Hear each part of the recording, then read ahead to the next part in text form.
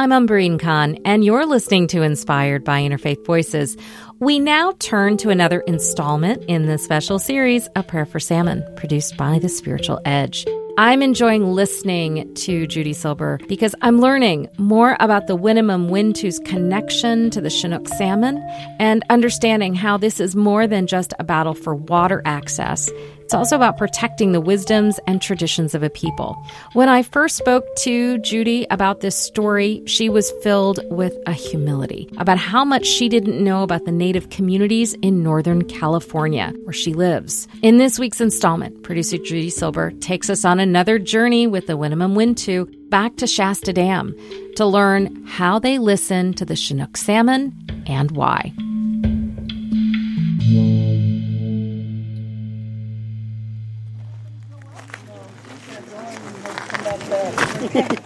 About halfway up Mount Shasta is a popular tourist destination.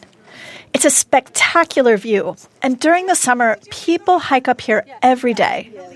But for the Winnemem Wintu, it's a place so special they only visit once a year. From a parking lot, a trailhead marks a dry dirt path. A short hike takes a small group of us through a thin spruce forest. Then we come to the meadow, where wildflowers bloom amidst heathers and wild grasses.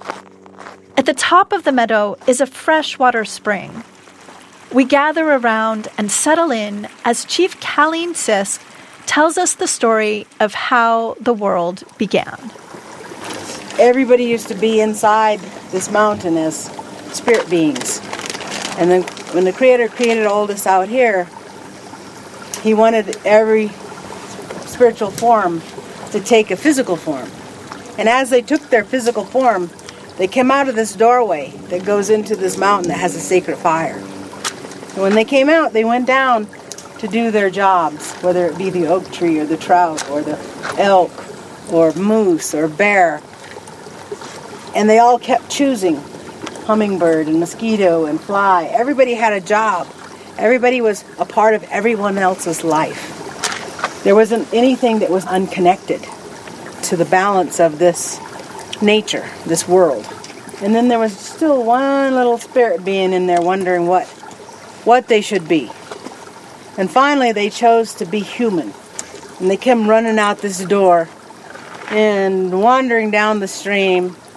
And the Creator looked at that human and said, that one's going to need a lot of help. It's going to have a hard time figuring out what it's going to do. Salmon, not too far ahead of it, heard all this going on. And as Salmon listened to this, Salmon came back and offered up his voice to this human so that the human could communicate with all things and try to get along that way. And so since that time, we have had a relationship very close with salmon. And we are the speakers for salmon because they can no longer speak. These salmon, they're the predictors of how healthy our water is in the ocean and in the streams. The Winnemem Wintu creation story helps explain the tribe's deep connection to salmon, their family. And now, after 150 years of settler occupation, their fates are linked. Numbers of both salmon and the Winnemem Wintu have gone down sharply. But the tribe has faith that if salmon can recover, then so can they. So they fight to keep the memory of salmon in their river alive and for their return. Lila June Johnston, a lot of us think about indigenous origin stories as being myth or mythical. But is there also history embedded in them? To me, creation stories have many dimensions. When we dismiss these creation stories as mere myth, we forget to look at the deeper messages that they're saying. And a lot of times, they always start with, we've been here since time immemorial. Indigenous peoples will say that all across this land because we actually have been here for so long that it doesn't make sense to count the years anymore. We've been here for the time it takes for a people to truly be of this place. So creation stories include this historical aspect of saying that indigenous people were here since, as you said, time immemorial. But don't they also represent cultural and moral values? Absolutely. Indigenous creation stories are embroidered with all of these really interesting lessons and values, and they teach us how to live life. So it's not just about their historical significance or how they tie us to place, but they also show our children like a blueprint of how to be human. For example, some of these creation stories talk about humility. The Sky Woman creation story of the Haudenosaunee of present-day New England, she falls from the sky, lands on a turtle's back, and creates this landmass out of the turtle's back that we now call America. And what that story is also teaching is that we come from women, that women are sacred, women are the foundation of life.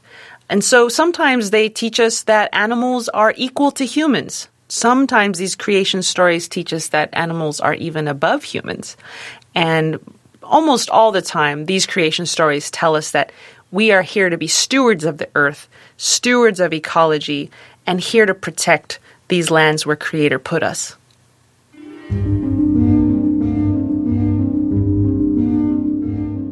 For the Winnemem Wintu, stewardship today means fighting to bring salmon back to their homelands on the McCloud River. In previous episodes, we told you about the Run for Salmon, an annual ceremony that explores all the obstacles salmon are up against. But there's much more to the story. War dances, border crossing, trucks carrying fish, and ultimately, to everyone's surprise, salmon eggs hatching in the McCloud.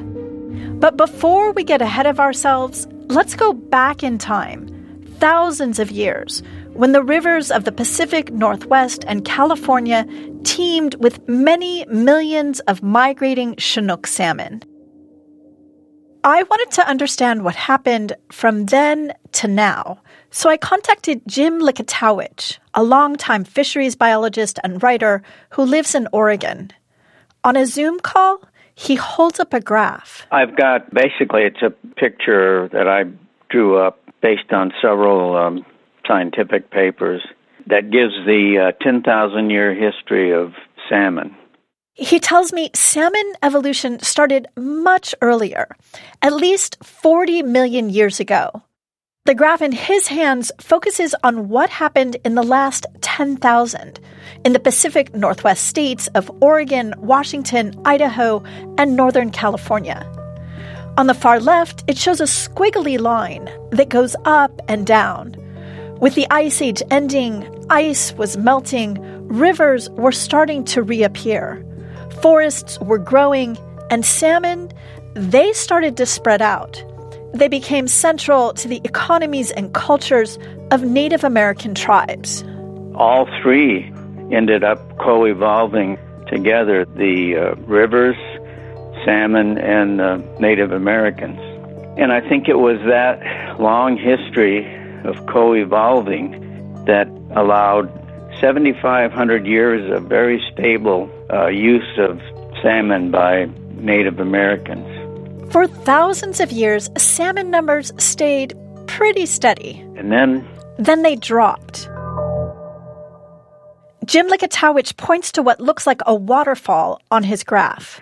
A straight line, almost absolutely straight down, representing the last 150 years of management by Euro-Americans. And it's the only way to show the catastrophe of that management by putting it in the context of what happened in the last 10,000 years.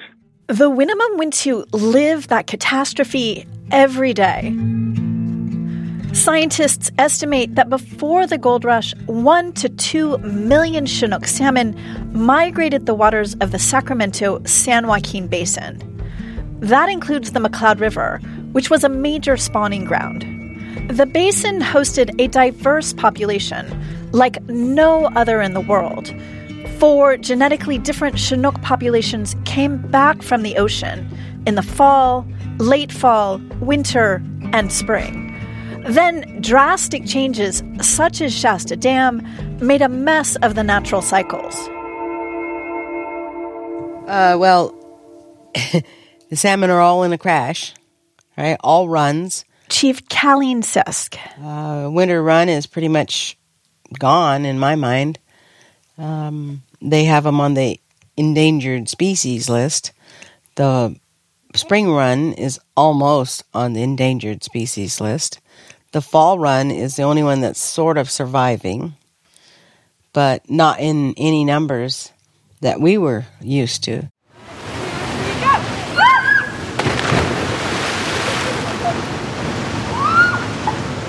All right, everybody with our group. This is our original ancestral homeland of the Winnemem Wintu. These are our hunting grounds, our fishing grounds. Doug Schofield stands before a group of about 25 people assembled on a rocky ledge. We're high up on the McCloud River, what used to be a last stop for salmon, about 10 miles from the base of Mount Shasta, where the river winds its way through a canyon lined with tall pines. Back in the day, this is where the salmon would come up the river. In the old days, the Winnemem Wintu would light fires along the river to help salmon find their way. And if waters ran low and the fish got stuck, they'd help them move upstream. Salmon no longer swim in the McCloud River, but the Winnemem Wintu refuse to let their memory die. Every year in late summer, they hold a ceremony where they act as stand-ins for the fish. We'll smoke everybody off, and then we'll jump in 3 different falls all the way up. So we'll do that in honor of the salmon. This is the beginning of one of their harder journeys. They started off in the ocean. They came all the way up.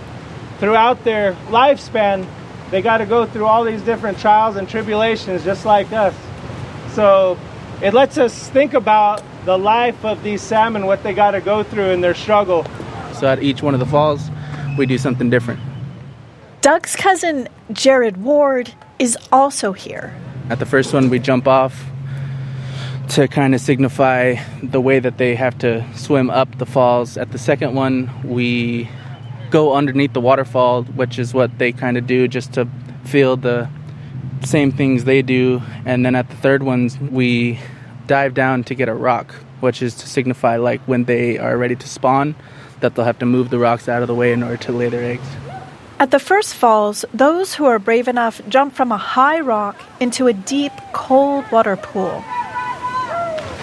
It's a big jump, maybe 15 feet. Dr. Denny Schulteis, or just Dr. Denny as people call him, is Winnemem Wintu by way of his grandfather. He stands barefoot in shorts at the ledge and stares down into the aqua green where salmon used to swim. I was scared a little just for the cold, honestly, yeah. I got little goosebumps, so yeah, a little bit. He's in his 50s and a little worried about his heart. Because I have a little AG. I'm working on my E. So I worry about my little thump, thump, thump.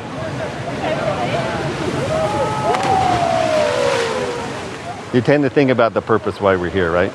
And the fish, salmon coming up. So, and encourage other people at least to think about it and step outside their comfort zone. Visitors lounging on the basalt rocks here likely have no idea how abundant salmon used to be, or that none of the 4 different Chinook species are doing well in the wider Sacramento-San Joaquin Basin. As Chief Colleen told us before, the winter run fish are the worst off. They're on the endangered species list. I can't emphasize enough, though, how precarious the situation for winter run Chinook is. This is Jonathan Ambrose. He's with the National Marine Fisheries Service, which is part of NOAA, the National Oceanic and Atmospheric Administration. It's the agency responsible for keeping the winter run around. He says their life cycle depends on high, cold mountain water. But because of Shasta Dam, they can't get to those places. A hatchery helps breed the fish, but the intervention isn't enough. Climate change and California's drought are making the situation even worse. He says in 2020, drought conditions wiped out about 85% of winter-run salmon eggs. In 2021, it got worse. Practically no eggs survived. A few more drought years and this species of salmon could go extinct. Jonathan Ambrose says the winter run survival depends on getting them back into cold water, such as that on the McCloud. But how? How do you get them around the immensity of Shasta Dam? Getting a fish over a 20-foot dam, that's pretty easy. Getting a fish over a 500-foot tall dam, nobody does that. That's very, very difficult. Back in 2009, a federal evaluation of the state's big water projects concluded that to survive, endangered winter run needed to be reintroduced to habitat above Shasta Dam, that these waters could offer a necessary refuge from climate change. So for more than a decade now, the National Marine Fisheries Service, along with other federal agencies, has been planning, dealing with regulations and permits. They've had a lot of questions to sort through. For example, we weren't sure, is the McCloud better or is the Upper Sacramento River better? Which one do we focus on? We had to do a habitat assessment. These things take some time. In the end, they chose the McCloud River. You can't ask for much better than this. Jonathan Ambrose crouches on a small gravel bar next to the river. He scoops up gravel with his hands and holds it out for me to look. I'm 56 years old and I feel like a little kid. It's beautiful. It's beautiful. I know it looks like rocks. But it's more than that. This is spawning success right here. We're maybe 20 miles downstream from where the Winnemem Wintu jump into those deep water pools for their salmon ceremony. But this is far more remote. To get here, it took a 4-wheel drive vehicle to navigate a steep, rough dirt road. As we hike along a narrow path, we are surrounded by forest, including cedars and Douglas firs. The river runs swiftly over boulders where skunk cabbage grows out of the rocks. Jonathan Ambrose says the gravel at the bottom is perfect for Chinook salmon. It's not covered in dirt. When I take my hands away, they're the same color. There's no fine sand or sediment in here. There's no clay. There is lots of rock, and the fish would lay their eggs in here, and the cold water can flow through here, deliver oxygen to the eggs, and the metabolic wastes of the eggs are allowed to flush out. On the drive here, we saw the towering peak of Mount Shasta, called Bulyum Puyuk by the Winnemem Wintu. Its snowmelt percolates down through the area's porous rock and then deep into the aquifer. Decades later, the cold water bubbles up back into the McCloud. When I first saw this river, I thought, how can this not work? Let's just get the fish up here and see what happens. The question is, how? It'll take a lot of maneuvering. But here's the government's plan. Salmon migrating up the Sacramento River will be trapped just below Shasta Dam. By truck, they'll be brought to a hatchery and bred. Workers will then drive or helicopter fertilized eggs over to the McCloud River. The eggs will hatch in those cold waters and begin to swim downstream. But of course, they can't get around Shasta Dam. So the juvenile fish will have to be caught and brought to a spot below where they can continue swimming on their own out to the ocean. And in a few years, they'll start the journey back to where they were born. But upriver, Shasta Dam is still in the way. So the fish will once again require human intervention to complete their life cycle.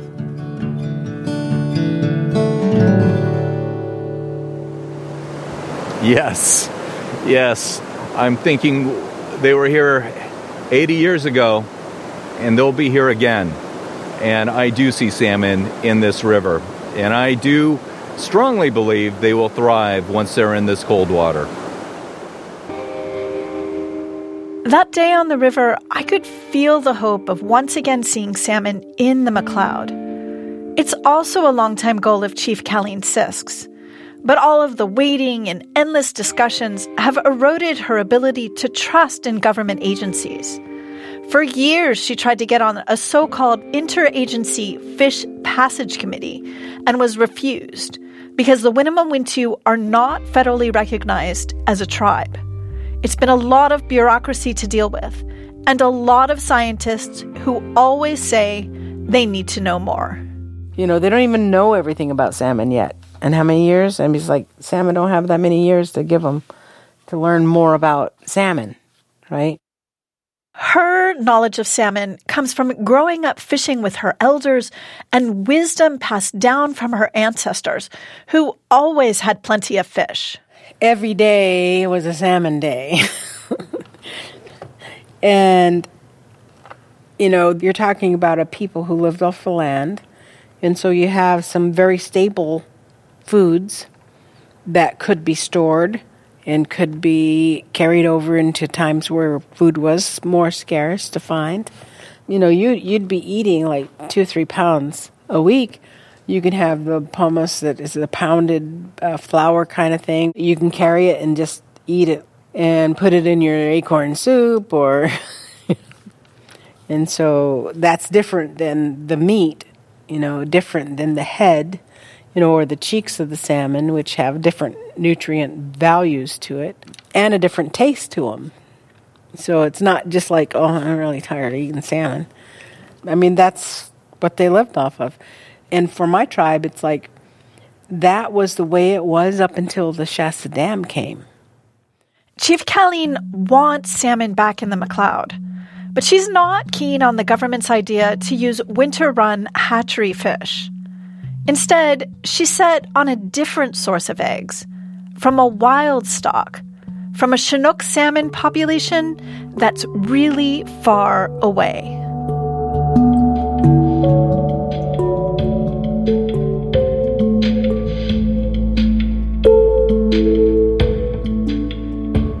A Prayer for Salmon is a special series by The Spiritual Edge. Now, a longer version of this episode and previous installments of A Prayer for Salmon, if you want to catch up, are available at thespiritualedge.org. Support for the series comes from a number of donors and foundations, including the Templeton Religion Trust, California Humanities, the Calipia Foundation, Save Our Spirits, and the Water Desk, an independent journalism initiative of the University of Colorado Boulder. Judy Silver is the executive producer and co-host. Loretta Williams, Deborah George, and Jeb Sharp are the editors. Tarek Fauda and Chris Agua are the sound engineers, and Seth Samuel worked on sound design. Lindsay Myers-Hamley is the digital content manager. Adrian Rodriguez and Deborah Kroll worked as producers for the series. Katie McClellan contributed to research. Donia Abdelhamid is the fact checker. That's all for this week's show. If you're interested in finding out more about us, you can head over to our website at interfaithradio.org. And while you're there, you can sign up for the newsletter, explore the archives, and stream the podcast. You can take us on the go as well. Just search Interfaith Voices in the podcatcher of your choice. And while you're there, help us out, leave a rating and a review. It helps others find us. This week's episode was produced by Kevin McCarthy and myself. A special thanks to our founder, Maureen Fiedler, for her vision. Music and sounds by Blue Dot Sessions and Audio Binger. Inspired is a production of Interfaith Voices, and we rely on the generous support of our listeners to bring you this show. I'm your host and executive producer, Umbreen Khan. Remember, friends, wherever you are, stay safe, stay well, and stay connected. I'll see you next week.